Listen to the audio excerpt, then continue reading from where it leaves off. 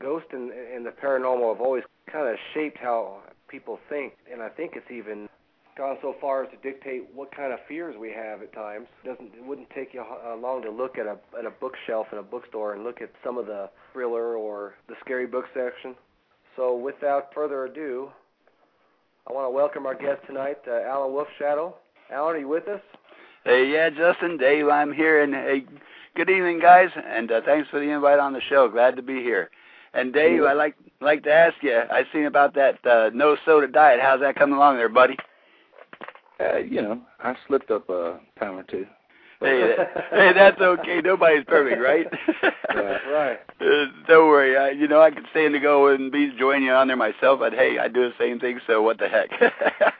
Anyhow, and again, guys, thanks for having me on the show, and hope maybe I can answer some of your callers' questions and, share some of my knowledge that I've had over the years. So it's kind of fun, believe me. There's nothing like getting out there and really helping these people, and there's nothing else that, help them understand the problems that they may have encountered along the way and that kind of stuff. So anyhow, thanks again. Glad to be a guest on here tonight, guys. Glad to be a guest.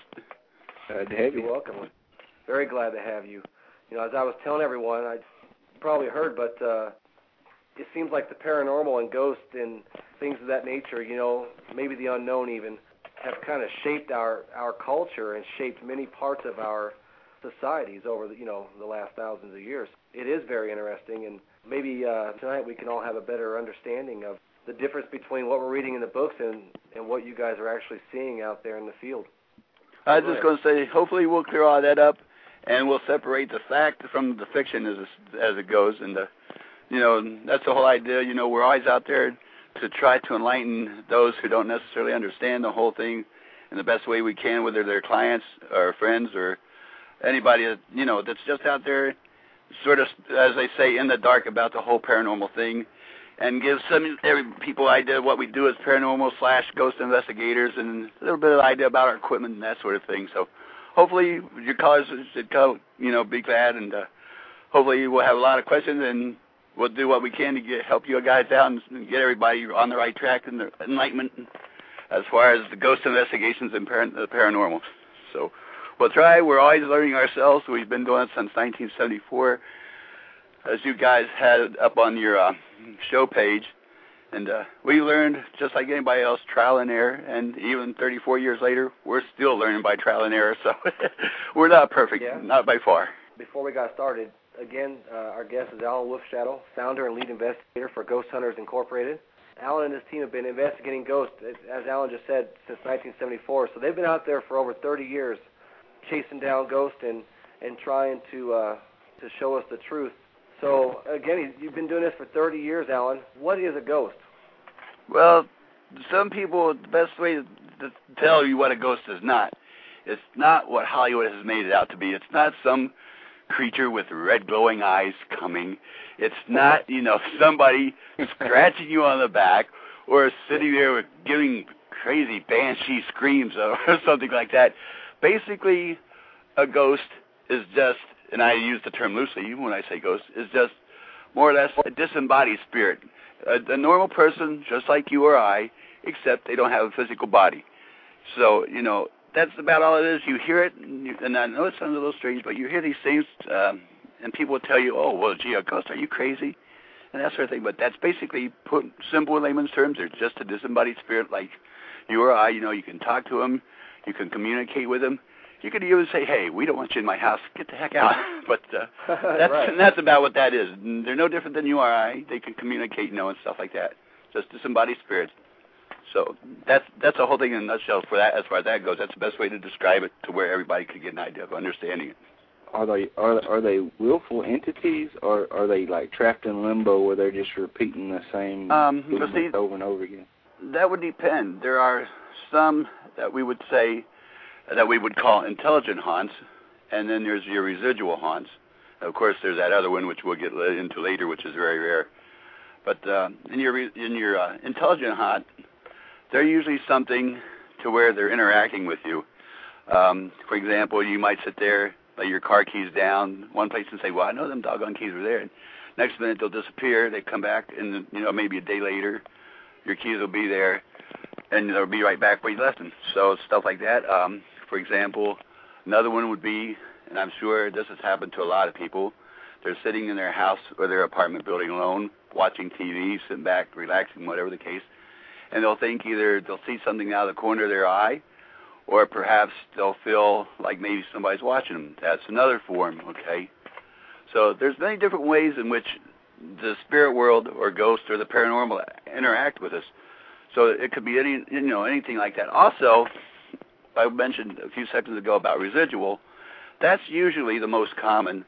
And in that case, it's something of the nature where, for whatever reason, maybe it was through a violent means of some sort, or maybe the person just wasn't ready to cross over into the spirit world, and or some people say, maybe they weren't ready to die. But for whatever reason, when they died, they just kind of sit there and kept going. And it's like watching your video or your DVR, constantly playing over and over, like what they call like a loop. Same thing with the residual. You're just seeing the same scene replay over and over. But most of them are the intelligent haunt, which is what we run across in most cases. Would you say that that's what you're pulling up when you play with a Ouija board or a pendulum? Well, that depends. See, that takes us to the third type, which is very rare. Okay, which is let's save that for later. Yeah. So, but we'll say that later. Now, personally, if anyone would visit our website for various reasons, which I'll get into briefly later, but our team will not do Ouija boards. We won't do seances, and for other reasons, we prefer not to do cleansings, which we have proper connections that, if need be, we would recommend them to see their local priest, rabbi, or whatever. But one thing with the Ouija boards, the reason why we won't do them, it's not so fact that, like some people might say, that they're evil or stuff. You have basically no control over the entity, and obviously you don't know what kind of entity is coming through. It's like opening up a door in a dark room somewhere. You don't know what's in there. So that's why we don't have that kind of dealings with that kind of stuff. We want to be in control, and since it is on a scientific level, we want to be in control of the laboratory and what's going on. Sort of like a mouse, when you put it in to go through the maze to find the cheese, you're in control of that, and that's what we want to be, where if you use the Ouija board, we feel we don't have that control. Sure. And that's one thing that fascinates me about ghost hunting, Alan, is that most ghost hunters, and I'd even say most of especially the guys you don't see on TV, okay? My wife loves watching these ghost shows, and we'll watch some, and I'll just get up and walk away. I just can't believe how outrageous some of these things are. Like, I don't even remember what the show is, but it's got the British lady who's always, overacting everything. You know what show I'm talking about? Yeah, I know the show quite well. I know that show quite well. So, and it kind of brings me, you were talking about, these couple different types of ghosts, and my mom and I got in an argument about ghosts about a year ago. She was telling me that depending on the type of ghost, they can hurt you, or they can purposely try to just do things to you to cause you pain and agony. Again, I'm not an expert, but my thought always has been kind of, once folks leave their bodies, there really isn't much to be pissed off about it anymore. So, you've been doing this for a long time. Have you actually come across entities or spirits that seemed like they were really mad about something and they were trying to lash out, or are all of them pretty docile? Well, in our case, Justin, we've only had very few, if any, that you could say that was really out to hurt anybody or anything. The closest thing we ever had to something like that, and I think is back because my co-founder, which is my best friend, at that time, we were fairly new, and we kind of still playing around trying to figure out what we were doing. But the closest thing we had there, it was back in, like I said, back in the 70s, before it wasn't cool to be a ghost hunter. People thought you were weird, on drugs, or whatever. Ooh. But anyhow, right. We went out to a tomb, and it was a guy. He was a captain in the U.S. Continental Army from, I guess this is what, 1756 or something like that. And he was a surveyor. It was Captain Washington Hood was his name.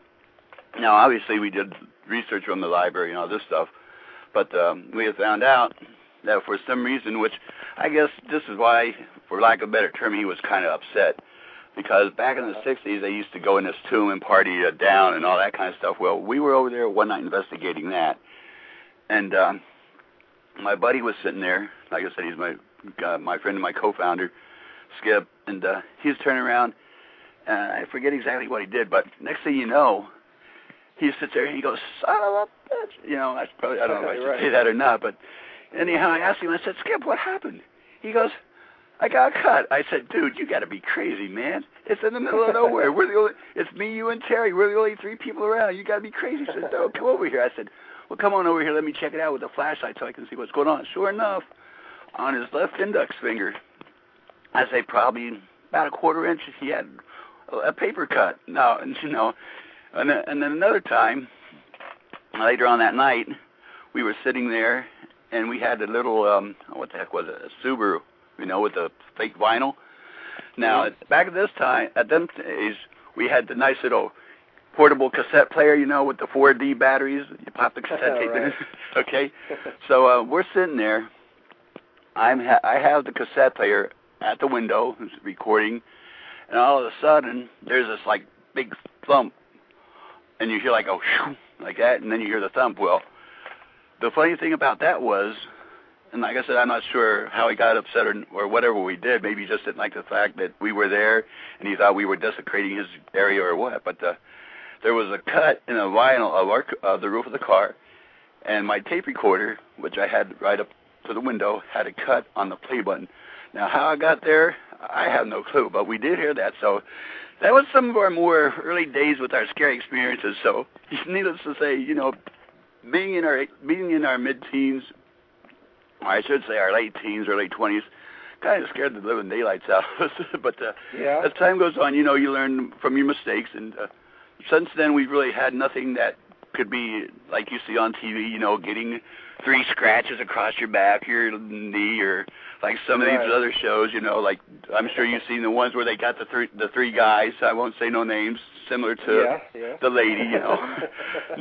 Nothing like that. You know, we've never had anything to where, well, gee, man, I got scratched on my back, I'm getting the heck out of here, that type of thing. So, no, it's mostly been, you know, like coming into houses and, you know, feeling something pass through you and stuff like that. But as far as anything to where we've actually got harmed, no. So that can be dispelled right away. Ghosts will not harm you. That's the biggest baloney I've ever heard. You know, it's ridiculous for anybody to think that way. Mom, if you're listening, I win. I won the argument. Like Mom, he wins. He wins, Mom. Take it from experience. You know, you don't have to believe me either, but, you know, it's the truth. Ghosts won't hurt nobody. So there you go. You got somebody on your side, Justin. There you go. So you've steered kind of clear of empathy there, and you've mentioned science and technology, and tape recorders. Yeah. What all kind of gadgets can we use to actually record, you know, hard evidence? Well, first of all, I'll start like I was saying. Back in the 70s, we had our cassette tape recorders to do the EVP, and for those listening that don't know what the EVP is, that stands for electronic voice phenomena. It's known among the paranormal world as being able to get disembodied sounds on a recording to where you can get proof that there might be an intellectual haunt. Some of the other stuff we used back then, and then I'll get into modern stuff, to detect electromagnetic fields or EMF, we would use a compass. Plain old everyday north, south, east, west compass, you know, to detect that. Of course, before then, we used cheap thermometers. Sometimes we just use our hand, you know, to feel around for the cold spots, you know, get the goosebumps, that sort of thing. Mm-hmm. And obviously, we had the good old-fashioned mag light flashlights walking around. You didn't have this micro mini stuff that you got now. So that was some of the things, and of course, everything was documented with the good old-fashioned handwriting. You know, you had these big, thick notebooks and write everything down. Whereas nowadays, it's a whole lot better, because now we have our digital voice recorders. We have, well, as they can see on our website, we have the Olympus digital voice recorder, the WS210, and we have a Radio Shack, or not a Radio Shack, an RCA digital voice recorder. I was gonna ask you about the Radio Shack hack. Yeah, I'll tell you about that one as well. Which that's the, I can't see that number, but we have the RCA digital voice recorder. That's 2 other things we have. We have 4-camera system, infrared camera system that we use to put in various hotspots that clients would tell us about. They also have audio, so we could record. Even if we wouldn't capture some kind of apparition, we could still capture audio that may not be heard with our ears. Let's see, what else could I go? Oh, yeah. Of course, there's a little Dell laptop, mini notebook, 8.9-inch screen, which is the Dell Inspiron 910. That's one of our favorite little gadgets that we use because it fits nicely like in a backpack. Easy to store away, pull out when you're in a house and you're setting up your command post. Right. What else was I going to say? Oh, yeah. We have an infrared thermometer to take basic temperature readings in the room from point A to point B, which came in handy at one point. So that's just a minute part of the stuff. It can go everywhere from motion detectors to where you got a 360 coverage in a room to where you can sit there and take a passive infrared motion detector and increase or decrease the sensitivity to where you could capture anything from a mouse moving across the floor to a 6-foot guy like us walking through. So that's pretty neat. But there's many different kinds of equipment. It goes from group to group. You know, it's what you use and what you want to use. Then we got our good stuff like our little night vision scopes and all that kind of stuff. So it's fun, and like I said, it depends on the group. You know, one of our sister teams has a little bit more different kind of equipment, but it's all boiled down to the same kind of stuff. You know, right. It depends on the individual. And the thing is, these days you actually have companies that are making. It seems like now there's a market for ghost hunting equipment, so now you start seeing these things on the internet, and you know, like at these spy shops, and you know, in these various towns where you can actually get stuff that's kind of geared towards ghost hunting. So, as you were talking about, you know, in the 70s, everybody kind of thought you were a Fruit Loop. Now they're actually building your equipment for you. You know, it just shows the big leap we've taken. Oh yeah, there's even places now you can just sit there and go buy your equipment. As a matter of fact, one of the things we have, which is similar to the Ghost Box, is called the Ghost Phone, and that's just a little microchip board with a little red light and stuff to where you pay a couple bucks for it, and then you wire a microphone into it and stuff, and then it works the same as the EMF or the digital voice recorder, only instead of waiting till you get back to your base to analyze evidence, the Ghost Phone actually lets you hear the voice response in real time. It's supposed to take the electromagnetic energy and change it into the voice. And like I said, it sounds more like a robot type thing, but it's supposed to let you hear the response in real time. And again, you've probably seen different variations of that as well on some of these shows too. So again, it boils down to what you're willing to spend as a team, how long you want to take to train your team members on the various type of equipment. Because obviously, you don't want to go in looking like some kind of person like you see on TV, you know. You don't want to sit there and go, oh, God, what am I going to do? Oh, no, I'm scared, you know, this is coming at me, and that sort of stuff. Yeah, plus you don't want them breaking your expensive equipment either. Oh, exactly, yeah, because some of that stuff, well, as a matter of fact, I'll give you a little idea. So, you know, I mean, it's not a lot, but then not everybody has that kind of data program. But, for example, our little infrared, the 4 infrared camera kit we got, has $155 there. So, you know, like you said, you don't want some idiot going around and not knowing what they're doing and say, whoops, I just dropped your camera, dude, sorry. You know, so. Yeah, that's when you make a new ghost for the house. Oh, definitely. Definitely.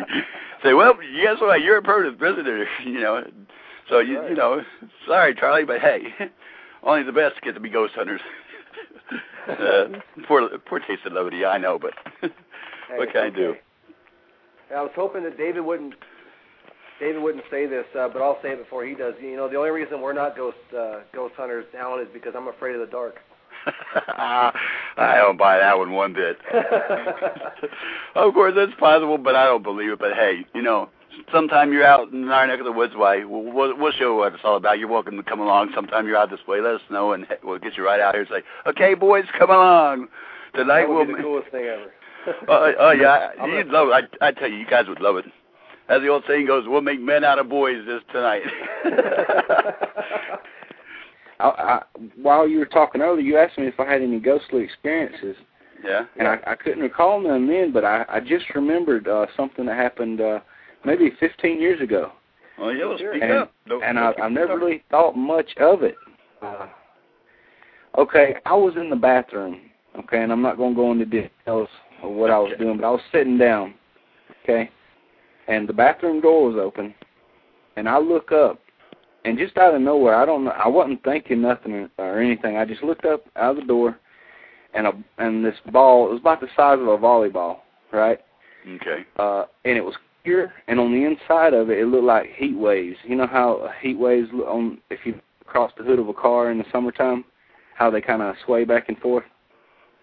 You know what I'm talking about? Yeah. Okay. There was a ball, it looked like a ball of gas, and it just floated about, it was about waist high down the hallway. It went from one side of the door just straight down the hall into my room. Are you sure it wasn't a backfire now, are you? No. Okay, just checking. That was a bad burrito down the hall. I don't know what it was. Okay, just wanted to make sure it was a backfire. But actually, the story I'm going with was mucus on my eyeball. It wasn't really in the hallway. It was something on my eye. And when I looked up, I saw it out there. Well, you know, that would surprise me none, Dave, because I'll tell you, the place where my house right now, actually, and this will probably just sit there and make some of your listeners think, well, gee, is this guy crazy? You know, he's living in a house. But my wife, she could tell you, just right before I come on the air with you guys, I'm sitting there and I bought her this like a little glass rose that lights up on like a crystal thing. You know, you got to pick it up and turn it on to light it up. Well, I go downstairs to talk to her for a few minutes. Now, I'm looking, this thing's sitting right in where I'm at now in my computer shack, and I'm looking, it's turned off. I go downstairs, 5 seconds at the most, turn around, come back up, and the damn thing's sitting there, and it's blinking. And the only way you could sit there is physically pick it up, reach underneath, turn it on, and sit it back down. So, and that's not the first time that happened, that's the second time. So, you know, my other half, being our case manager and investigator, she got smart. She started taking pictures. But that's just one of the many stories I can tell you in our own house that we have, let alone the ones that, you know, on investigations that we've seen as well. So that's something to think about. And that's why I say, you know, if you see stuff like that, don't dismiss it, because more than likely, you know, it's there and it's going to be there, you know. So it's the real deal.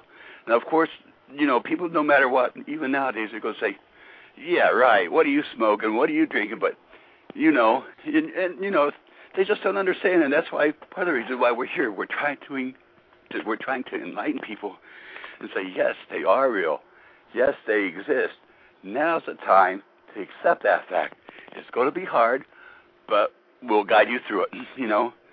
And also we're here to sit there and say, okay, you do or don't have a ghost, but the main thing is to take away all the logical reasons.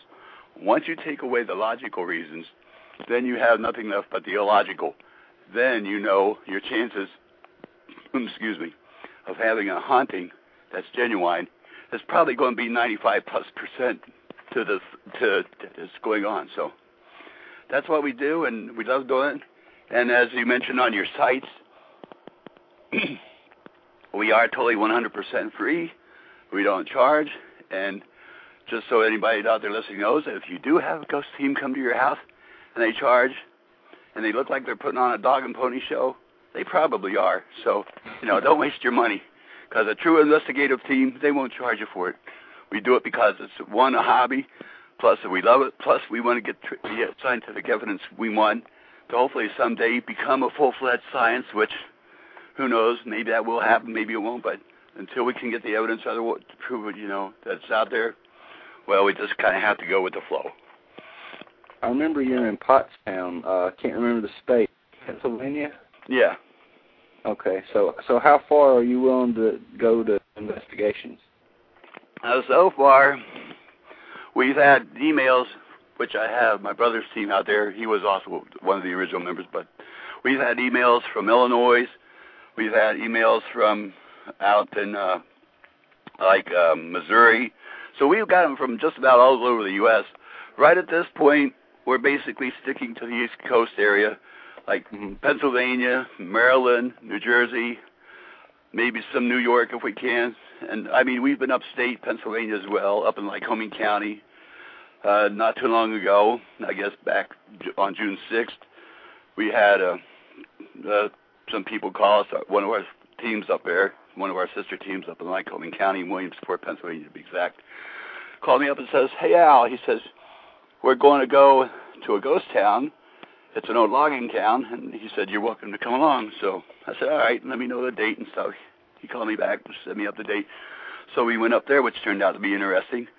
But at the same time, and I don't want to say the name of the park at this point, but a local park ranger who happened at this same time to be giving us a tour of this town, would sit there and informed us that they had experiences in their own house, in their own office, and he even showed us the pictures that were taken by a professional photographer, not knowing anything as well as neither did the ranger until they saw these pictures. So they asked us to do an investigation there, which hopefully we'll get that taken care of very shortly, and we'll have some videos up on our website as well as YouTube, which you can go to YouTube and type in youtube.com/Ghost Hunters Inc. for any videos on YouTube that we put up. So we got some things going, and we've had some really weird experiences. Like I was telling you about the ghost town, there's a couple incidents we had. Again, my case coordinator was with me. We were doing an EVP session, and I saw a shadow move by the tree, which was probably about 100 yards from where we were standing. And I had my EMF meter, and I was going to say, "Hey," I said, "Okay, I know you're here. I can tell you're here. I can tell you, the whole 9 yards. I don't want to get into depth." But I said, "Here's my EMF meter. I'll turn it off." And I said, "When I turn it back on, you'll see it light up, and you'll hear it make a beeping noise." So I said, "Can you turn around and make it light up for me?" I said, "It won't hurt. Nothing to worry about." I said, "I know you're from the 1800s. This is this is 2009." I said, "So none of the equipment will bother you. It's all here. We're here to give proof that you guys do exist and let the world know, hey, you're for real just like we are." Well, anyhow, when we went to analyze the EVP evidence, right after I said it won't hurt, I hear a female voice whispering, "I don't know." Now, I have software, which they can see that too, which is called WavePad, where I can eliminate hissing and hum, any kind of noise. I can even sit there. In this particular case, we had this doggone whippoorwill all night long. You hear him whippoorwill doing his thing. We even eliminated that. Still took it right down the same thing. Our response was, "I don't know." Now, in that case, again, that brings us back and leads us to believe, since we got a response to a direct response to a question, that would be an intelligent haunt. Another case of that. So, they're out there, and it's simple. A lot of the stuff, like the WavePad, which is, like I said, the software we use for our analyzing, people don't even have to pay for that if they don't want. They can download free versions of it. So that's something for the ghost hunters starting out. And there's so many places that you can see to get ideas. And, if there's somebody that wants to do that, don't watch the TV stuff. That's Hollywood. That's all I can say is that's Hollywood, and be nice, okay? So get on there, find, if you know of a ghost hunting team in your area, contact them if you want to learn about ghost hunting. Ask them, say, "Hey, I would like to learn. I would like to know if I could go along." And most of them, if they're a decent team, and if they're for real, they'll say, "Okay, you're welcome to go along sometime. Keep in touch with us, or we'll keep in touch with you, and you're welcome to go along." They won't turn around and say, "Well, okay, you can be a member of our team for $500. Yeah, right. Anything like that. Like I said, and I'll probably get reamed out from somebody along the way at some point in time, but it's not for real. Anytime they want money, like I said, it's not for real. So, well, I doubt it, but yeah, it could be, but who knows? Well, Everybody. Go ahead. I'm sorry. Well, here's my take on it. If I ask you to come all the way to my house, and it's 300 miles away, and it's going to take you a couple days to do the investigation, you better damn believe I'm gonna help you pay for gas, and I'm gonna feed you, and I'm gonna give you a place to stay, And I just want to point out the difference that folks like Alan who are doing this, they're not charging you any money for their service, but it sure is tough these days, and I can imagine you have people saying, hey, let me kick in some money for gas, or let me get you something to eat, or I'm sure they're pretty grateful for your time. Yeah, there's people that, they'll gladly do stuff like that. And again, not to sound like, every ghost hunting team is a bunch of guys or gals looking for a handout, because that's not true. But right. Yeah, there are people that are grateful, and they'll say, let's buy you dinner, or let's get you a meal, let's give you a couple bucks for gas and stuff like that. And obviously, right. With the price of gas nowadays, I mean, it's like $2.39 something out here on the East Coast. I'm not sure what is out there where you guys are at. But $2.60. Wow. So we're cheap compared to you guys. Yeah. But even at the prices of gas nowadays, it's nice to sit there.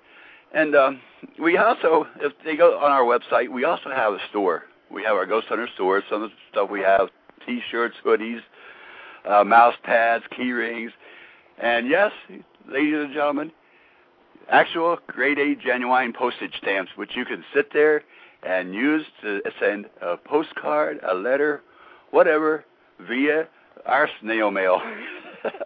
But, we got other stuff, too. So there's a link on there they can collect. And since we are a nonprofit organization, 10% of anything that we sell in our Ghost Hunter store will go back into our group to help with our expenses, equipment, that kind of stuff. So, that's so the listeners know, should they do that or anybody else, we don't pocket none of it. It goes right back into our equipment and stuff. So you guys can check that out, too, as well. That brings me to a question from our chat audience, Alan. They wanted to know, because you mentioned that you don't make folks pay for your services, what kinds of professions, have you had, if you don't mind telling us, and has any of those professions kind of brought you to ghost hunting and the paranormal stuff? Basically, as far as professions, we're from different places. I myself, here at the local school district, I'm just an everyday custodian, okay? Fancy word for, like back when we were kids, he's a janitor, that type of thing. It's a job, but my co-founder, Skip, and my best friend, he's a forklift driver in a warehouse. Some of us are food servers, others are hairstylists, just everyday people, have families, we have grandkids, we have sons, daughters, so we're no different than the average person.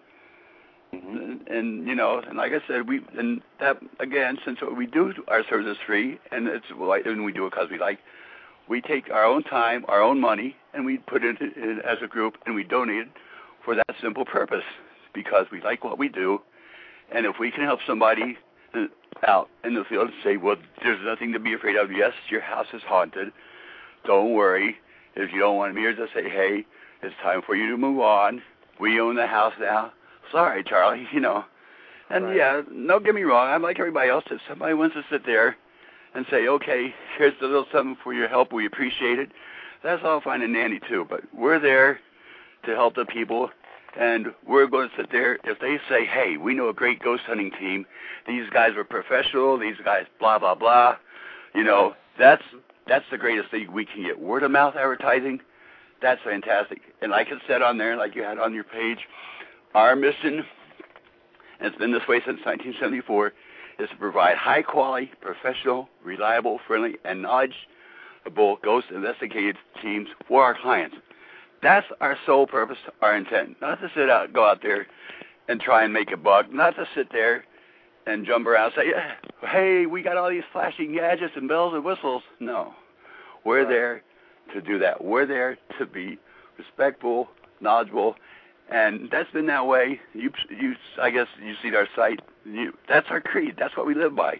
Yep. And we even have the guidelines, which that's our adopted guidelines as well. If you read our guidelines, you want to be a member of our team, fine. But be it known, you get a copy of them guidelines. We have a copy. Both copies are signed by our team members, okay, or I should say by our team leaders and the prospective team member. If for some reason they can't abide by them later on down the line, that's it. There's no well, I'm sorry, I won't do it again. It's like, hey, you signed the first time, you know the rules. Later, gator, you know. Right. It's not tolerable. And that's been that way since our first day.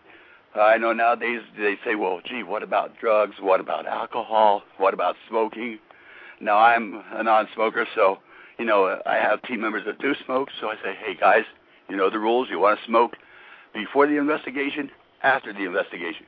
No during the investigation. Same with anything else, because obviously for a number of reasons, smoking can create, Alan and Dave, looks like we have a caller. Let's bring our caller in here. Okie doke. Hey, caller, how are you? What's your name and where are you from? This is Empress Palpatine. Hello. Hello there. You know me. I've posted on your board you. and so forth. Yes. How is you still out there in Florida? Yes. All right. Well, how is it? Is it hot? Is it hot like it is everywhere else right now? Terribly hot. I'm just hiding in the house. It's too hot. What'd you have for us today, Empress?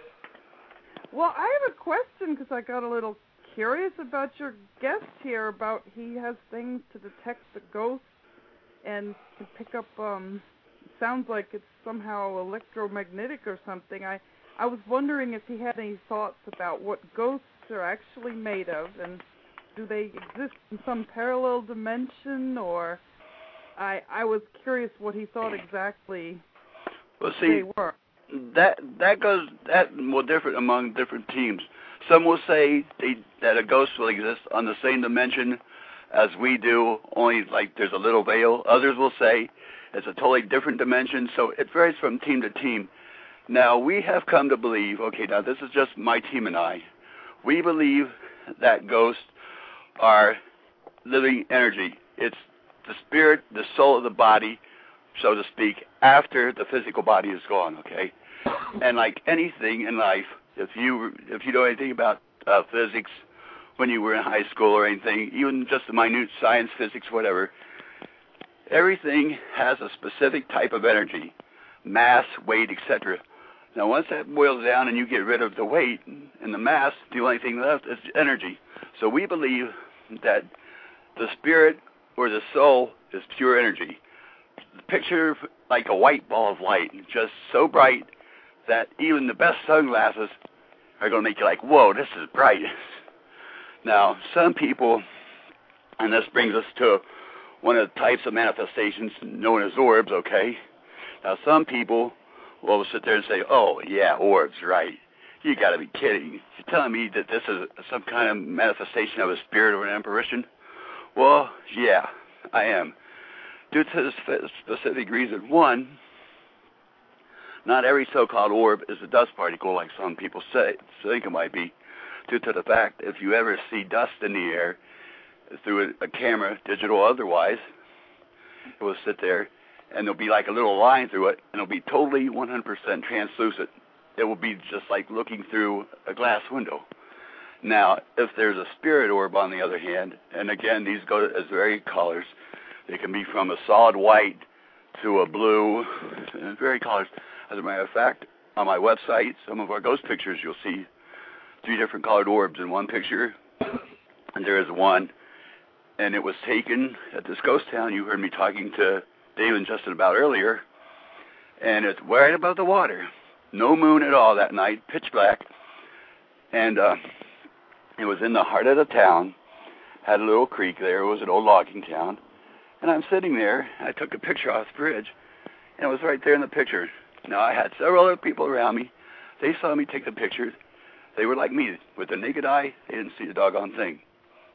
And another investigation we did, which was down in Montgomery County, here in Pennsylvania, which is probably about 25 miles from our main headquarters here in Sinking Spring. We went down to a little place called Possum Hollow Road, and which is well known. As a matter of fact, one of the local writers here has mentioned it in quite a few of his books, which one of these times, hopefully I'll get some more information, but he's one of our ghost authors and an investigator as well. That's well known in our area. But at another time, we went down to here. Now, again, 3 a.m. in the morning, hot summer night, 72, 75 degrees, somewhere in that area. No mist or anything, but yet when I snap the picture, right at the top of the picture, and again, it's on my website and under our ghost pictures, there's 2 yellow orbs. One is at the top of the picture where I'd say for some reason it got like half of it cut off at the top. But the other one is like in the center of the picture down to the right-hand side. So another one, we have a couple blue ones. One picture, if you look, you see like a mist. Now, where that came from, I have no clue. When I took the picture, it wasn't there. But when we went over the evidence and we reviewed the evidence, it was there. So, again, to answer your question, you could have orbs. You could have mist, which sometimes we use the term ectoplasma, which, of course, I know, yeah, you guys heard that at Ghostbusters, I know. But yeah. it does exist. Trust me, it's an actual term among ghost hunters.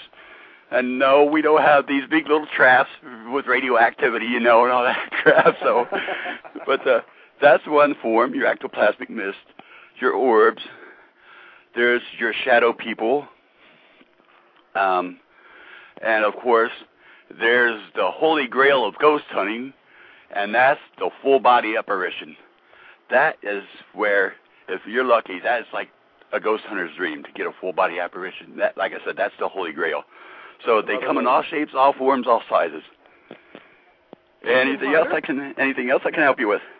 Yeah, is it harder for a ghost to have a full body apparition? Does it take more energy or anything? Yeah, see, depending, like now for me, okay, I love it if there's a thunderstorm, it's lightning and it's thunder banging all over the place. I love it due to the simple fact the air at that time is charged with the static electricity from the lightning. So that gives the power needed for them to manifest. Now, we've had times where our batteries have gone dead totally. Fresh batteries right out of the charger popped into our equipment, and then, bam, that quick they go dry. They go dead. And all we'd ever catch is an orb. So it depends on weather conditions and stuff like that. So obviously, if you have positive charged ions in the air, then fantastic, due to a rainstorm, lightning, and thunder. So in that case, you're going to have a better chance, I thought it's getting a little dry, but you're going to have a better chance than, say, here it's 72 degrees right now, and it's, really hot. but so you'd have a better chance on a rainy night with the thunderstorm and stuff than you would, say, on a night like tonight. So tonight you might go out there, you might get a picture of an orb or two, maybe, if you're lucky, a shadow person, but your chances of a full-body apparition, probably maybe about 1 out of 1,000 if you're lucky. We were talking about ghost orbs and stuff like that. When the first known reported ghost orb spotted? It just seems to me that's one of the things that's just popped up within the last 10 years. Are there any old ones, like really old? Oh, well, actually, believe it or not, they've had us back even in the 1800s. I mean, okay. So it's been as far back as the 1800s. And if I remember right, they've even had it further back. I'm not sure exactly how far back, but I know here in the States, in the 1800s, as a matter of fact, that was even so popular at that point that there was a pair of twins who at one point made big money saying they could communicate with the dead, psychics, mediums, whatever you want to call them. I forget the name of them, but it was later found out after they admitted that a lot of their stuff was fraud. They would use their knees to bump on the desk and make all their so-called ghostly sounds, if you will. Oh, yeah. So, we talked about those kind of charlatans a while back, didn't we, Dave? Oh, yeah, and believe it or not, they still exist today. Back then they were called spiritualists, I believe. Yeah, spiritualists. That's what it was. Let's take our next call. You guys ready for a caller? Anytime. All right. Area code 615. What's your name and where are you from? Technically, my name's Allie. I'm technically from Tennessee, which is where the 615 comes from, but I'm in Okinawa right now. Oh. Seta. Yeah, Seta. How are you there? Doing good. How about you guys? Good. Yeah, I'm good. sweating to death. If you care that much to know, I'm sweating to death, but I'm still alive. Well, come out here. It's very humid out here. We're probably in a black flag by now. Yeah. What's your, you got a question for our guest today? Yes, actually, it's an experience that I had one time, and I'd like to see if there's any other explanations for what it could have possibly been. Okay. Okay, well, let's hear it. It was about 3 days after someone I knew died. We weren't exactly friends when he died, not enemies either, but myself and 2 friends were in a car. We were going to have a sleepover at my place, but we were so wired we didn't want to wake up my parents, so we stayed in. I decided that I was going to go into the house for a brief moment, got something, walked out, and one of my friends, her name's Savvy, asked me if there was something wrong because I looked like I was worried when I walked back to the car. I didn't know what she was talking about. I gave her a sideways look, and then all of a sudden, while I'm in my car, I had this feeling that something was just wrong. And as I had that feeling, my best friend, who was sitting directly behind me, screamed bloody murder. She said that she had seen a white light, like, just run across the bottom of the car. And, you know, we had been talking about ghosts and whatnot, so I thought, it's one of those placebo effect things. So I decided, well, okay, I've got a bad feeling anyway, so we're just going to leave. And I started up my car, I backed up, and started to drive. Well, the passenger side rear door, where no one was sitting, opened all the way open. By itself? And by itself. Wow. So I had been watching my rear view mirror because I was watching my friend, who was sitting right behind me, to make sure that she was okay, because she had screamed, didn't know what was going on. And when this door opened, she went over to try to close it, but it was really forcing itself. It wasn't going to close. Well, we all know centripetal force sends everything to the outwards of the circle, right? Right. Right. Mm-hmm. So when I made a turn, I turned so that door would be easier to close. It didn't close until a good, 5 meters outside of my residence. Okay. Well, let me ask you this. First of all, okay, now, again, here goes the investigative side, okay? Here goes the trying, as they say, to debunk this, okay? First of all, now, had there been anybody before that was, say, maybe sitting where that door was that maybe for some reason may have not shut it tight, to where maybe for some reason, once you started your car in motion, that it might have threw the door open? Because, sometimes that happens. If we don't close our door right, the slightest motion forward will open up the door somewhat, or maybe depending on how fast you move it forward, or even jerk the car forward, it throws the door open. So would there be any way, perhaps, that maybe your door wasn't closed all the way? See, I thought about that, and when I returned 2 hours later, something happened again. Okay. I was still driving, and while I was in mid-drive, I'd been driving already for about 10 minutes at this point in time, because we went somewhere, and I went to my work, where it was a 24-hour steak and shake. Okay. And so it was about 10 minutes out from my house, so about 2 hours later, I was like, okay, I'm fine, I'm going to go back home. So we got into the car, same positions, drove, and it was the road before we get to the road that you turn to get to my house, so probably about 4 houses away in an L shape. And the door opened again, but this time I had locked the doors. Then my friend, who was sitting behind me, tried to go over and shut the door. She managed to get it shut easier, but this time she manually locked it. Okay. Well, she got behind me, and when I went to go turn, the door opened up again. Christine on a car. Has there been any trouble with that particular door before or after? No. And this was the only time you had this? This was the only time. And if you don't mind me asking, is the car a fairly new one, or is it on the older side, say, maybe is it from the late 70s, early 80s, or is it more from the mid-90s on up, or, I'm just curious. It was a 2000 Saturn four-door car, and this was back in early 2005. and you never had this kind of problem whatsoever, and, you know, nobody leaving the doors not totally shut or whatever, that they would have flew open beforehand? No. Huh. Well, you know, depending on the circumstance, now, it could have been maybe your friend visiting you. Now, I don't know why you said your girlfriend had screamed bloody murder, but obviously, for some reason now, I don't know if she went into detail and told you, you know, what she saw and why something scared her like it did, or what. But apparently, maybe depending on how your friend had died, whether, you know, I don't know if it was violent or it was just a casual thing or what the story behind it is, but maybe it would have something to do to where she had saw your friend and saw, you know, the way he was when he died, because sometimes that'll happen, okay? You know, it's like, well, gee, they don't realize they're dead yet. And for whatever reason, maybe they just, like I said, before they enjoyed life too much, they're having a major time living it, or, again, we go back to a violent death. Perhaps it was an unsolved murder. Perhaps maybe it could be like a swimming accident. They drowned or something happened, and they didn't realize, hey, this was their time to cross over into the spirit world.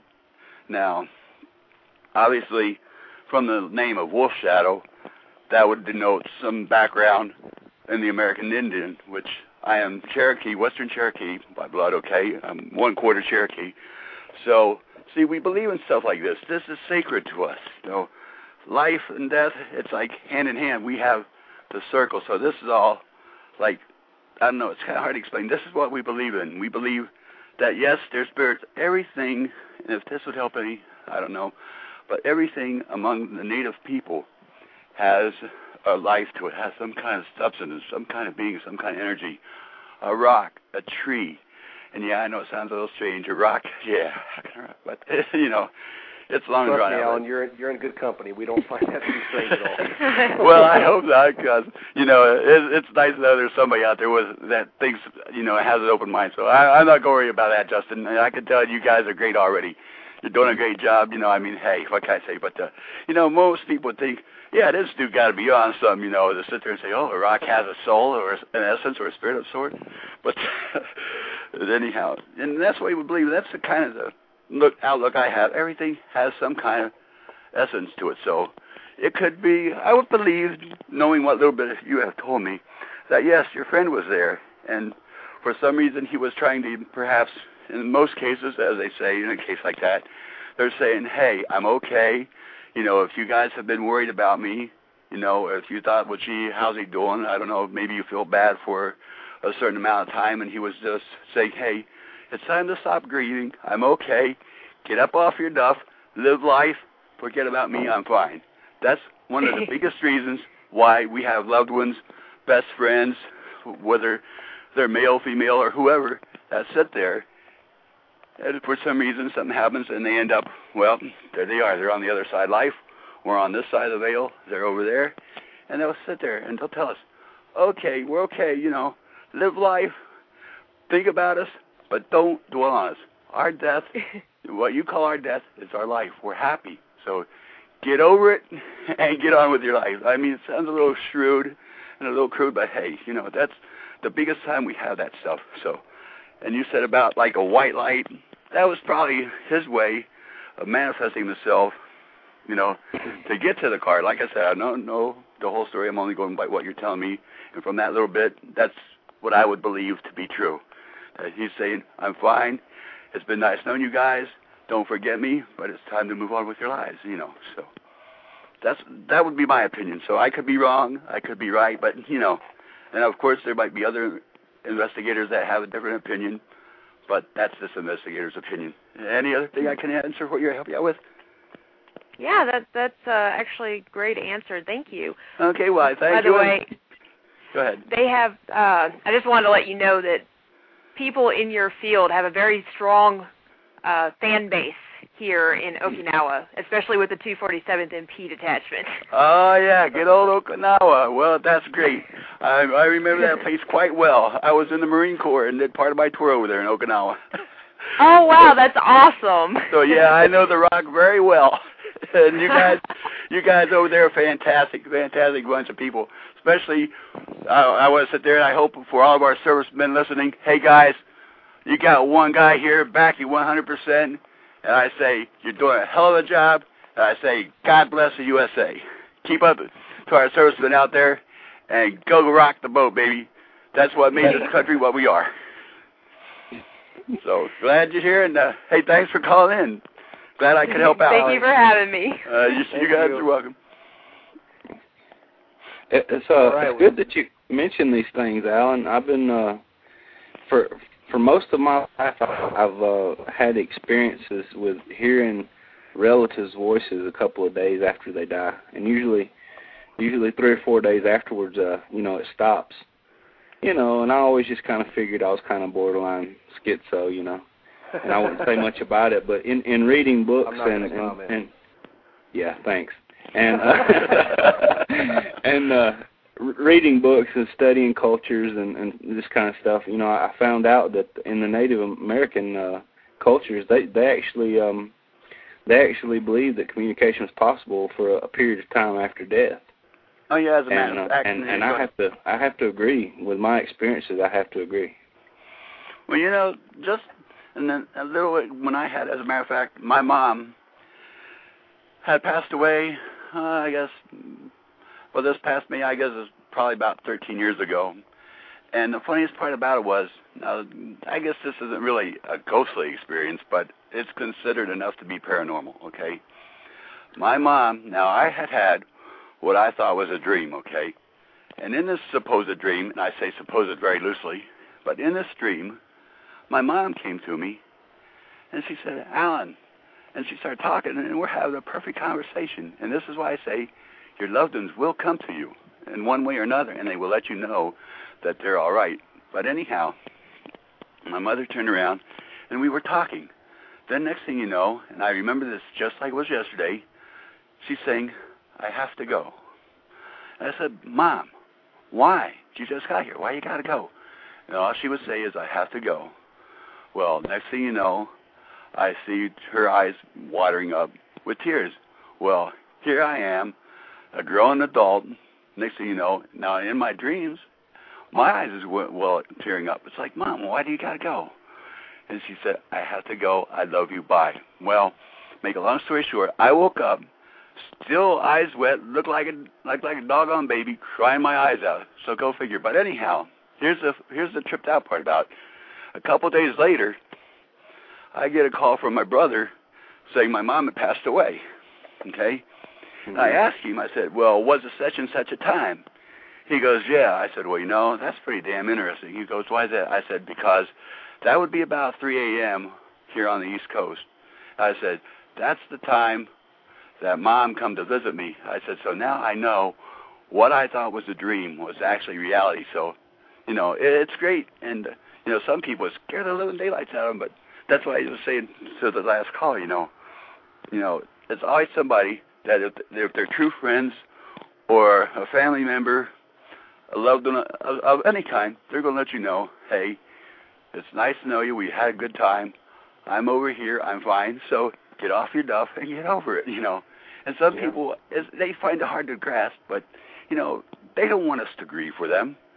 They want us to get out, live our lives. I mean, what good is it going to do to spend the next 40, 50 years crying because you lost somebody, And they don't want that. They're living their life, whether we realize it or not. They're living their life just like we're living ours, only they're living it on a different plane, a better plane, if you will. So, it's fantastic. Hey, David, we got a caller from your neck of the woods, it looks like. Uh-oh. Should be. Area code 678. What's your name, and welcome to the show. Hey, how you doing? I'm Jeffrey. Hi, Jeffrey. All right. I'm in Georgia right now. Me too. The Peach State. Yeah, Lawrenceville. My sister recently passed away like 3 months ago, okay. April 14th. She had cancer. She passed away in her house, where I'm at right now. And when she passed, few months before she passed away, I came in town. I dropped everything I was doing. I came in town, started taking care of her and stuff like that. and April 14th, she just passed away in my arms like that. Wow. Well, she had no pulse, but the nurse came and had to overdose her, said, you know, she needs to leave comfortable. Ever since then, I had some attachment in the house, like where I cannot leave the house. And I feel like I need to stay here, look for work, and try to pay the mortgage and stuff like that. I mean, it's a pretty big house for kids left and everything. There'll be times that I'm in the house and I feel like a weird presence, but I don't know if it's real, because when she passed away, I lost faith and I felt like, man, there's no God. I don't know if she's in a better place. I don't know. Maybe she's just gone. But there'll be times I feel a weird presence, and there'll be times I'll go in her room to check. Maybe she'll appear. Like, what should I do in situations like this?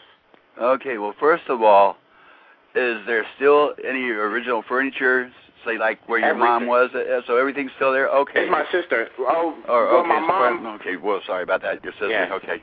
So well, my mom took her bedroom set, but everything else is still here. So other than her bedroom set, basically everything is as it was before she died, right? Yeah. Well, okay, first of all, that would have an attraction for her right there, because before she died and she went into the other world, or as we like to say, crossed over, death seems so cruel and unkind, so I prefer crossed over. She remembered the stuff the way it was, so since that was still there, she's being attracted. That's her focal point. That's like her gateway to be able to come from her world into your world. Now, as far as the feeling of guilt, why, you did what you could, so she might be telling you, hey, I know you're my brother, I love you, I know you love me, you did what you could, it was just my time, okay? Another one of them incidents. As for your feeling of guilt, that's probably something that she'll tell you, hey, it's okay. And sooner or later, if you sit there, just talk to her like she's still there. Say, hey, sis, I love you. You know, I've done everything I can. I know you're here. I know you're in a better place. But now, you know, it's time. I have to go do what I have to do and make a living in my world. Let her know these things. She can hear you. She can talk. And if you sit there and you find a quiet moment, okay, for example, say, since you're here on the East Coast, okay, let's say tomorrow night. Tomorrow night's Saturday here on the East Coast, okay? So just sit there, for example, and sit down after everybody's in bed. Your house is totally quiet. And just sit there and think about your sister a little bit and say, hey, sis, I know you're here. So sit down and talk to me. You know, let's chat a little bit. And you know, sooner or later, and you might think I'm crazy again, but sooner or later, you're going to hear her. And it's not going to be in your head. A lot of stuff that people think, like you said, you think, well, gee, am I imagining this stuff? No, it's not imagining. It's real. Trust me. I've been there. I've done that. Like I was saying about my mom earlier. I know. I have my other half. She's been there, too. So 2, 3 people, and especially, I'm sure, if you sit there and get other people that you know that's had loved ones that passed away, and they open up, and they sit down and share their experiences, they'll all tell you the same thing. We know our family members there. So sit there, let her know. Let her know you still care. Let her know, say, hey, sis, I love you, but here's the deal. You know, you're there. I'm here. I have this and this to do. I have my obligations on this side of the world. In my physical realm, I have these obligations. So it's time now. I have to get on, and you do too. You're welcome to stay as long as you want, but please, you know, I have things I have to do. And sooner or later, if it's feeling of guilt from yourself, or if it's just maybe her trying to, and I hate to say this because I don't know, I think it's the case, I think it's more ourselves, but if it would be her trying to put some kind of guilt trip on you, then she'll realize, hey, you did what you could, and just let her know this. Let her know you love her. Let her know you can coexist in the house together, and sooner or later, the feeling of guilt's going to go away, whether it's from you or her, and you're going to sit there, and before you know it, you're going to think, oh, man, this is cool. I can actually talk to my sister. And your friends are going to look at you a little bit and say, oh, you're talking to your dead sister? Yeah, all right. But, hey, they'll come around, too. It happens everywhere. It's an everyday fact of life. Of course, things how, you know, in today's society, people might think, hey, these people are ready for the loony bin. Let's send them up here. Yeah, there's a few like that. But those are the people who are the most. And those are the people that are part of the reason I do what I do. Okay? I like to sit there when the time comes and take the biggest skeptic there is, give him a good swift kick and say, here's the evidence. Tell me you can't sit there and say this doesn't exist. Tell me there is no life beyond the grave. I don't care. I try so hard to believe that. It's really hard because there'll be times I'll go inside her room where she passed. Like, there's nothing there. I'll turn off the lights, and I mean, it sounds crazy. I mean, I don't know if it's crazy, and I'll just try to sit down like, yo, sis, try to talk to me. Like, am I doing the right thing? Like, help me find a way that I can make money so I can keep the house. Like, I just try to sit down and talk to her, and it's nothing. Like, I really concentrate. Like, it's just ridiculous. I try to talk to, I try to get in contact with people that can talk to the dead, but they charge so much money. I'm like, I don't even know if it's real or not.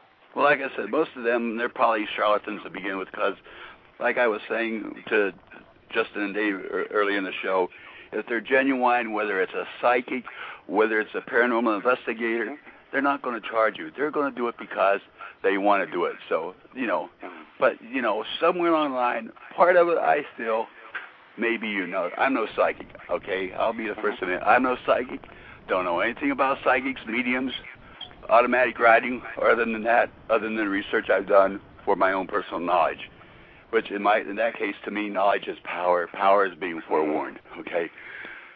But my personal opinion, I would say sit down, let yourself open up. For some reason, whether it's your sister doing it, whether it's you or whatever, I think that you have to let go, okay? I know it's hard. I've been there. There was times, as a matter of fact, like I said, when my mom passed away, it's like, Mom, why'd you leave me here? What'd I do? And I would sit there and I get so aggravated, so down. I mean, when my mom first passed away, okay, now I was lucky, okay, because at that time I was laid off and unemployed. But I disappeared for a week. Nobody knew where I was. Now, part of it was because being an American Indian, it was a grieving ritual. The other part was I didn't know where to go. And it's like, all of a sudden, it was revealed to me, okay, it's not your religion. It's not whether you're a Jew. It's not whether you're Hindu. It's not whether you're a Christian, Catholic, or whatever. It's what you perceive to be reality. Reality is not just being able to reach out and say, "Oh man, I got a 22-inch HD widescreen TV." That's not reality. You have to go beyond that. You have to be able to see with your senses. Sit down, relax, forget about the hustle and bustle on the streets, and just once in a while, forget about, oh my God, I got bills piling up. Okay, I know it's hard. I'm like everybody else. I work, I pay bills, and it's like, even with me, it's like, I got to take time. As the old saying goes, you got to smell the roses. You have to relax, and sooner or later, it's going to come. I know I've been there, and I've been in the same boat. Like I said, when my mom passed away, I felt like, screw it up, man. I'm going to go out there.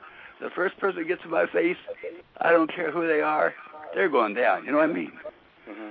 But somewhere you got to let that guilt go. Well, like I said, whether it's your sister putting it there, whether it's your own self browbeating yourself, I don't know, but you have to let that go. And the only way you're going to do that, bro, is to sit down and get that relaxed, even if it's sitting there putting in some kind of meditative CD.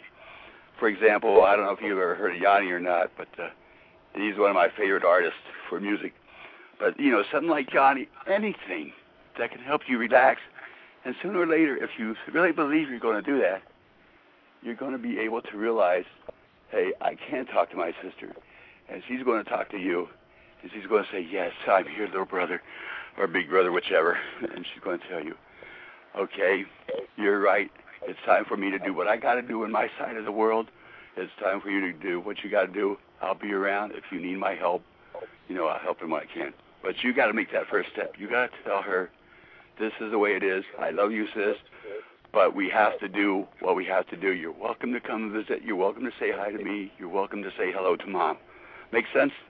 Yeah, but this is her house, and I'm the only person here. I'm the youngest one. I'm the last child, and nobody's here. All my family members live out of state, so I'm just here now, and I just got attachment. I'm like, I need to make sure I'm working and help, just pay the mortgage and stuff like that. And make sure everything's right. But I always wanted to speak to her, to ask her, if everything is okay with her kids and if we did the right decision. Should we fight to get her kids from her baby father, because her baby father was abusive and he wasn't really a good person. Mm-hmm. And I just try to sit there and I don't know if it's called meditate, but I close my eyes and everything. It just never comes.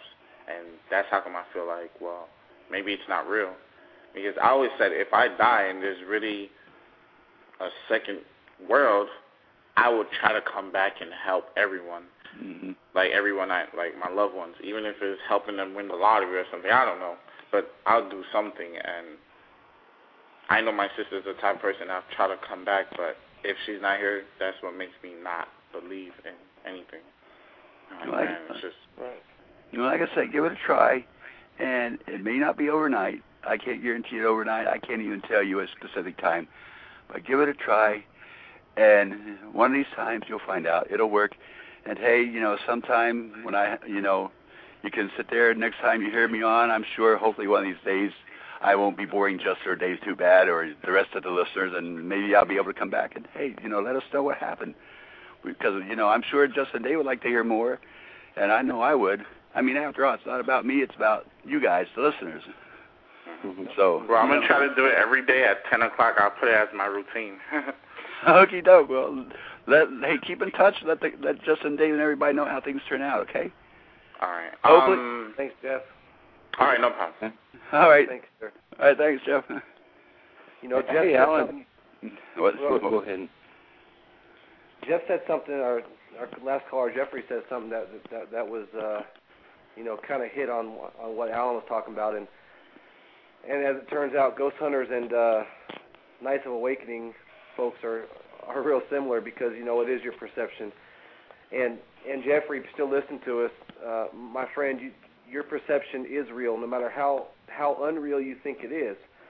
Just keep in mind that everything is energy, everything is in waves, everything has some sort of structure. And when even your thoughts, even your perceptions, when you project those things out there, it's real by every sense in of the word. It's real.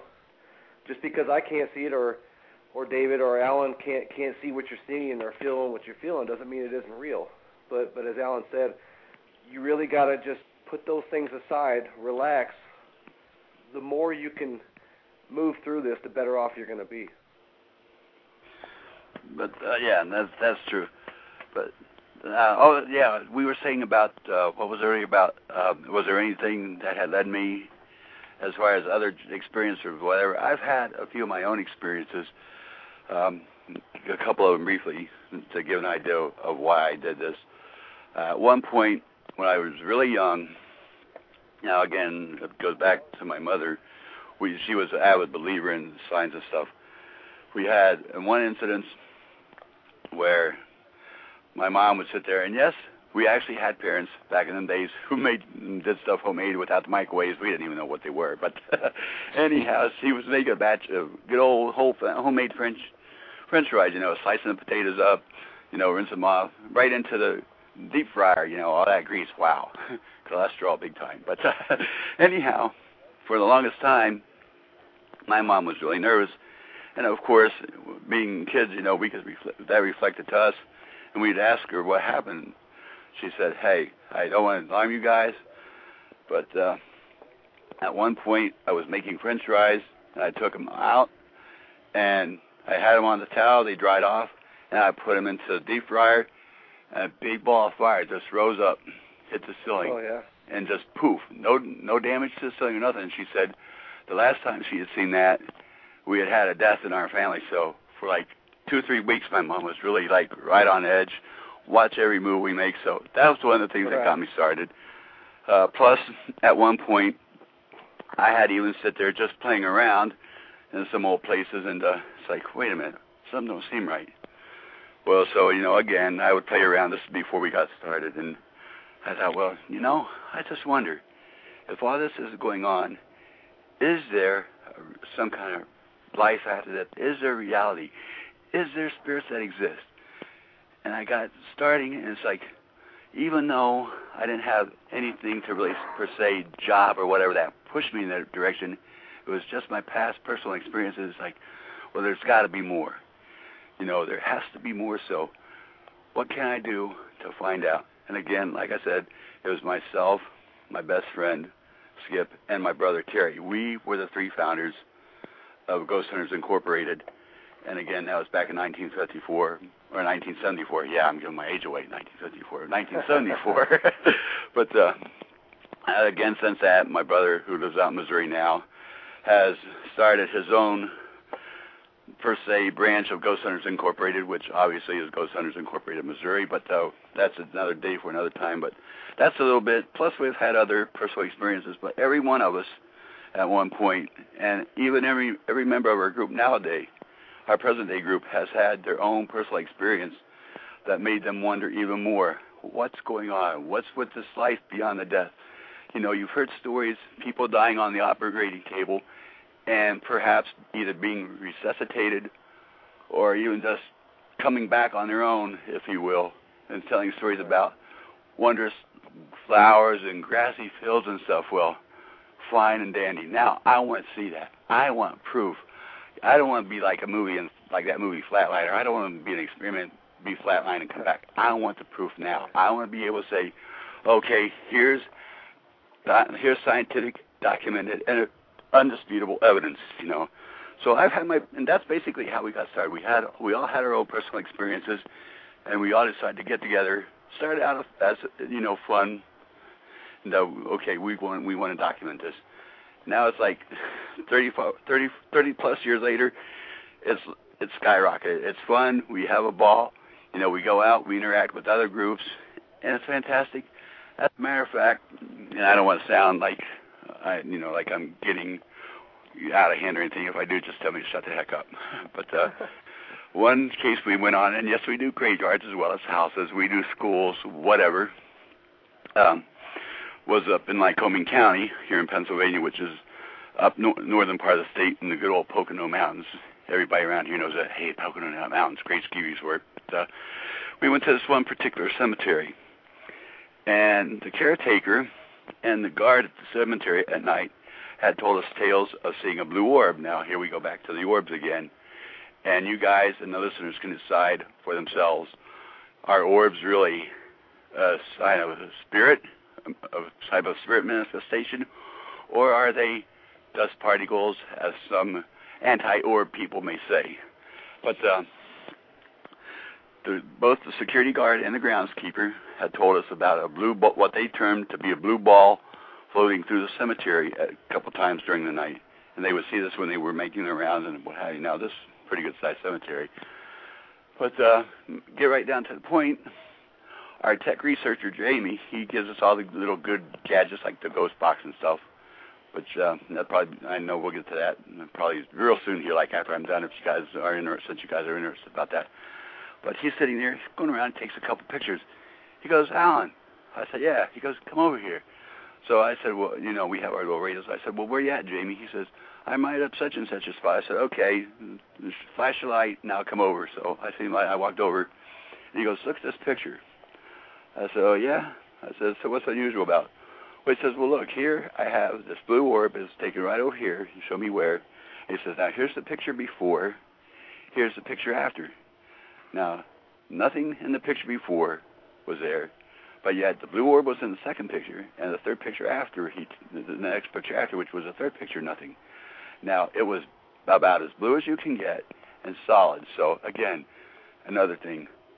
Was it an orb, a dust particle? Maybe to the skeptics, yeah. But after all the research, well, I've never seen blue dust before. Well, neither have I. But you know, there's the skeptics out there. They'll say, blue dust. Okay, well, you know, let me scratch my head here. Yeah, you're probably right. It could be blue dust, but what the heck?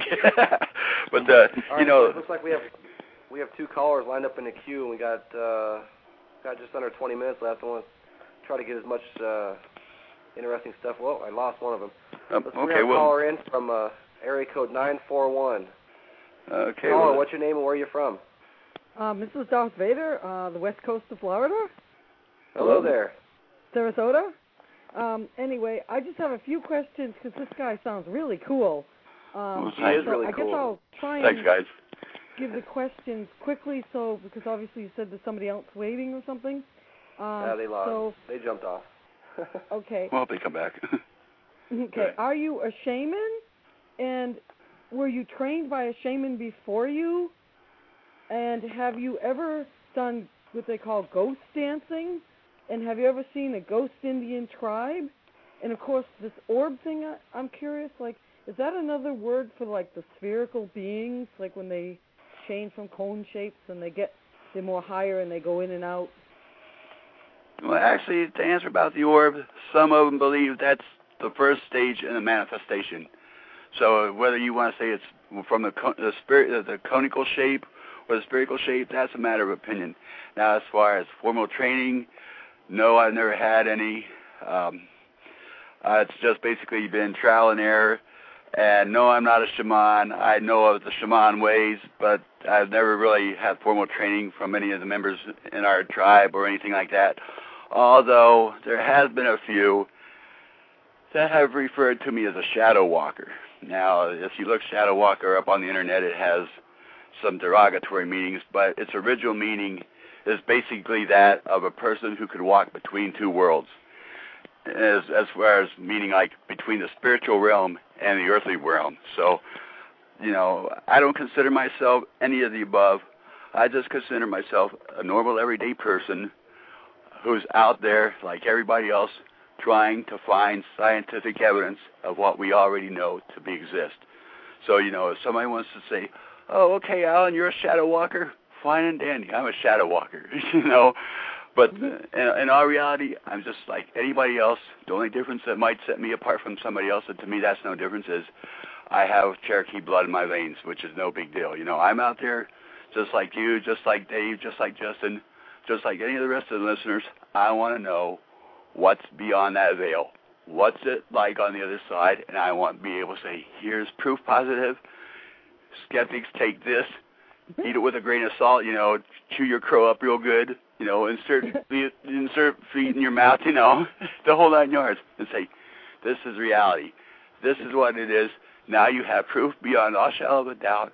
Now let's make it as general science as much as science, you know, rocket science or whatever. But, cool. You know, again, they laugh at us and say, hey, you guys got to be weird. What are you smoking? That sort of thing. Of course, I think you got guts, because I think the fact that you want to prove it and come with the evidence, I think that's really cool. I think if you actually manage to do it, I mean, that would be great. I'd love to see you on Nova, you know, as the next scientist, you know, because once you prove it, if you can prove it hard back, the skeptics, you win the Skeptics Million. So, true. I mean, you know, I know down the St. Pete Skeptic Society, which is just about an hour north of where I live, and they offer a cool million. Hey, so if you prove it, hey, I'll call you down here and you can stay here and just drive up to St. Pete and get your million. Well, the money, like I said before, the money aspect, you know, keep it. We're not in it for the money or anything. Yeah, I know what you mean, but yeah, we're not in it for that. We're doing it because of something we love, and obviously we've been doing it for 30-some years, so if we didn't love it, we wouldn't be doing it now, right? So, but that's basically the main thing. It's for lack of a better term, it's the thrill of the hunt, okay? That's the best way to put it. So anything else we can... Thank you. Okay, there you go. Thank you for calling, dear. Okay, thank you. Bye. Bye-bye. Bye. Do we got any more callers, Justin? Not just yet. Hey, okay. Let me ask a question real quick, though, because my wife's going to beat me up if I don't ask this question. Okay. David, you don't want me to get beat up. I know you love me. No, we don't want you to get hit with the rolling pin. My wife's father passed away just under a couple years ago. I think probably in a few months will be a 2-year anniversary. Now, my father-in-law was a cool little dude. He was one of those guys that would, if somebody walked past a penny on the ground and they didn't pick it up, you know, they were in big trouble. Well, you know, what the hell's the matter with you? It's a penny. Save those pennies. We used to collect these pennies, and every time the kids would come around, even from the time my wife was just a little girl on up to when she was, you know, the age she is now, he used to give the kids, you know, a stack of pennies in their hand, you know, come up and get a penny from Grandpa, you know. Well, the weird kind of thing is, ever so often, perfect example in the car. Take the car to the car wash, vacuum that sucker out, throw a wax on it, clean out the seats. I mean, there is nothing in that car, not a speck of dirt. And I'll be damned if the next day I didn't go sit in that car, there was 3 or 4 pennies sitting in my seat, on top of the seat cover. It wasn't like they, because I have a seat cover on my seat. So, and they're sitting there like somebody threw them there. And I always mess with her. I always say, hey, stop throwing pennies on my seat. So, have you seen where these folks, when they pass on, they'll kind of come back every once in a while and kind of follow the same things that they used to do, just to kind of let you know, hey, I'm still around. Don't worry about it. Oh yeah, that's typical in just about anywhere, especially when you have cases like that with family members. And as a matter of fact, there's a person that I know. Her mother and her father passed away, and her mother is a big fan of these birds. The red cardinals, the birds of cardinals. Well, she loves them, and for the longest time, not so much now, but for the longest time, every time she'd sit there, she'd be thinking about her parents and stuff. She'd always see a cardinal every morning, same time, just that same cardinal. And she believes 100%, and I agree with her. And like you were saying about, I believe the same in your case. That was their way of saying, hey, I got my eye on you. You're with my daughter, so I'm going to watch you, make sure you both got the best of everything. After all, you're married to my baby girl, because that's how I feel with my daughter and my son-in-law. Hey, you're married to my baby girl. I got my eye on you, boy.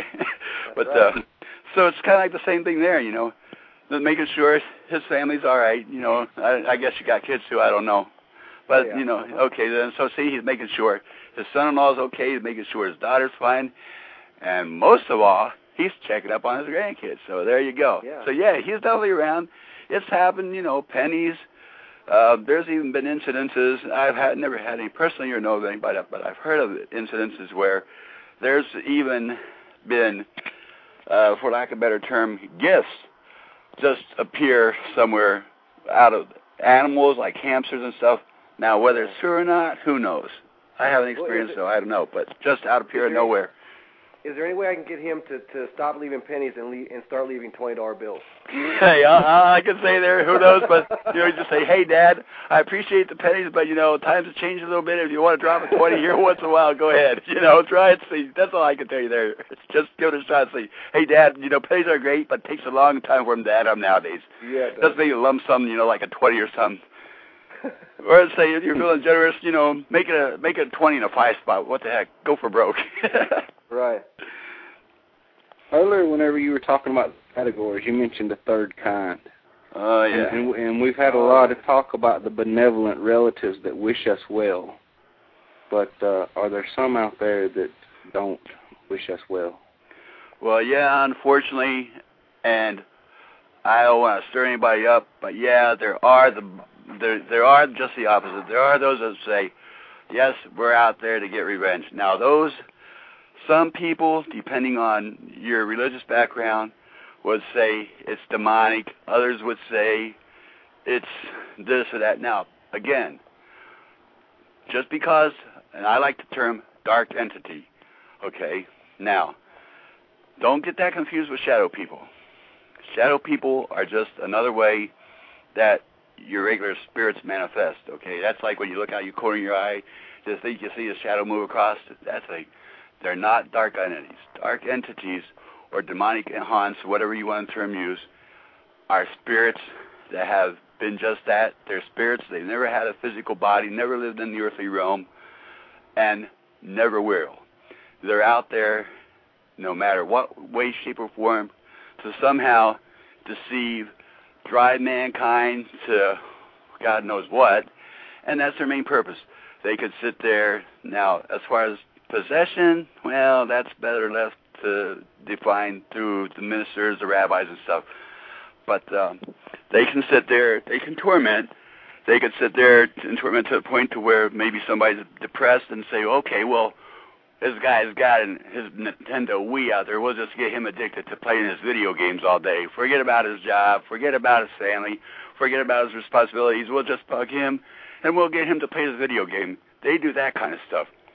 In very, very rare cases, okay, are you going to get a slap on the back, a scratch on the back, and again, we go to these crazy shows. We won't name them, but I'm sorry. In my 30-some years, it's never happened. I won't deny that it's out there, and I won't deny that it does exist because I firmly believe that it happens. To me, I just haven't had it yet, and I believe that the chances of it happening are about as much as me winning a Powerball for $280 million. You know, I'd probably have better chances as far as that goes, hitting a big lottery somewhere. But they are out there, and hopefully I will not have to counter that. But again, it's better to be forewarned and forearmed. And again, the old cliche, knowledge is power. So yes, I do look up various things about demonology and their degrees and stuff, just so in case I would have to come across that, I know what I'm dealing with and how to deal with it. That's like anything. You know, you have to know a little bit about what you're doing to be able to go and arm yourself in case you do encounter. And I know it's there. I know what happened, but I don't really believe it will. But there's that 1 in a million possibility. Okay, so I want to be prepared. I want my team to be prepared. And that sounds a little crazy, but the main thing I like my team to do, as far as it goes following you home, that don't happen either. But one thing I like from my team and myself to do is before each investigation, if you will, say a little prayer for protection, whether it would be to St. Michael, you know, just like an interdenominational thing, don't matter what your religion is, just a little prayer of protection, whether you, like the Indian do, whether you want to carry a little sage in your pocket or a little St. Michael's charm, whatever floats your boat, you know.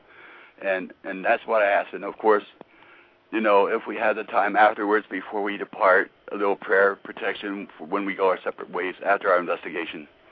So, you know, every little bit helps. And, you know, it's just something that no matter what you do, you just got to read, research, and get out there and put that knowledge to use no matter what. So, you know, it's fun, and I love it. It's a great hobby, and got a great bunch of callers, a great bunch of listeners, and I'm glad I could help them out. And I, by far, claim to be no expert. And even after 30-some years, I'm still learning a lot and passing it on to my team, and we learn as we go. So, yeah, you know. You've been one of the coolest guests. You've been one of the coolest guests, probably one of the coolest guys I've talked to in a long time. Well, I really Justin, do appreciate having you on. Hey, no problem, bro. I'm glad you guys sit there and got back and said, hey, you know, and give me the invite to come on. It's been a blast. Hope maybe some of these times we can do it again. Maybe get them guys in there, gals, to get in there and get more callers and maybe pick up some of the ones that you guys missed before. It's been great. I love it. You're welcome to join us anytime you want. You just let us know what's going on, and we'd be happy to get you back on here. It's been a lot of fun. Hey, okay. Well, thanks for having me on again. And, hey, great show, guys. Keep up the good work.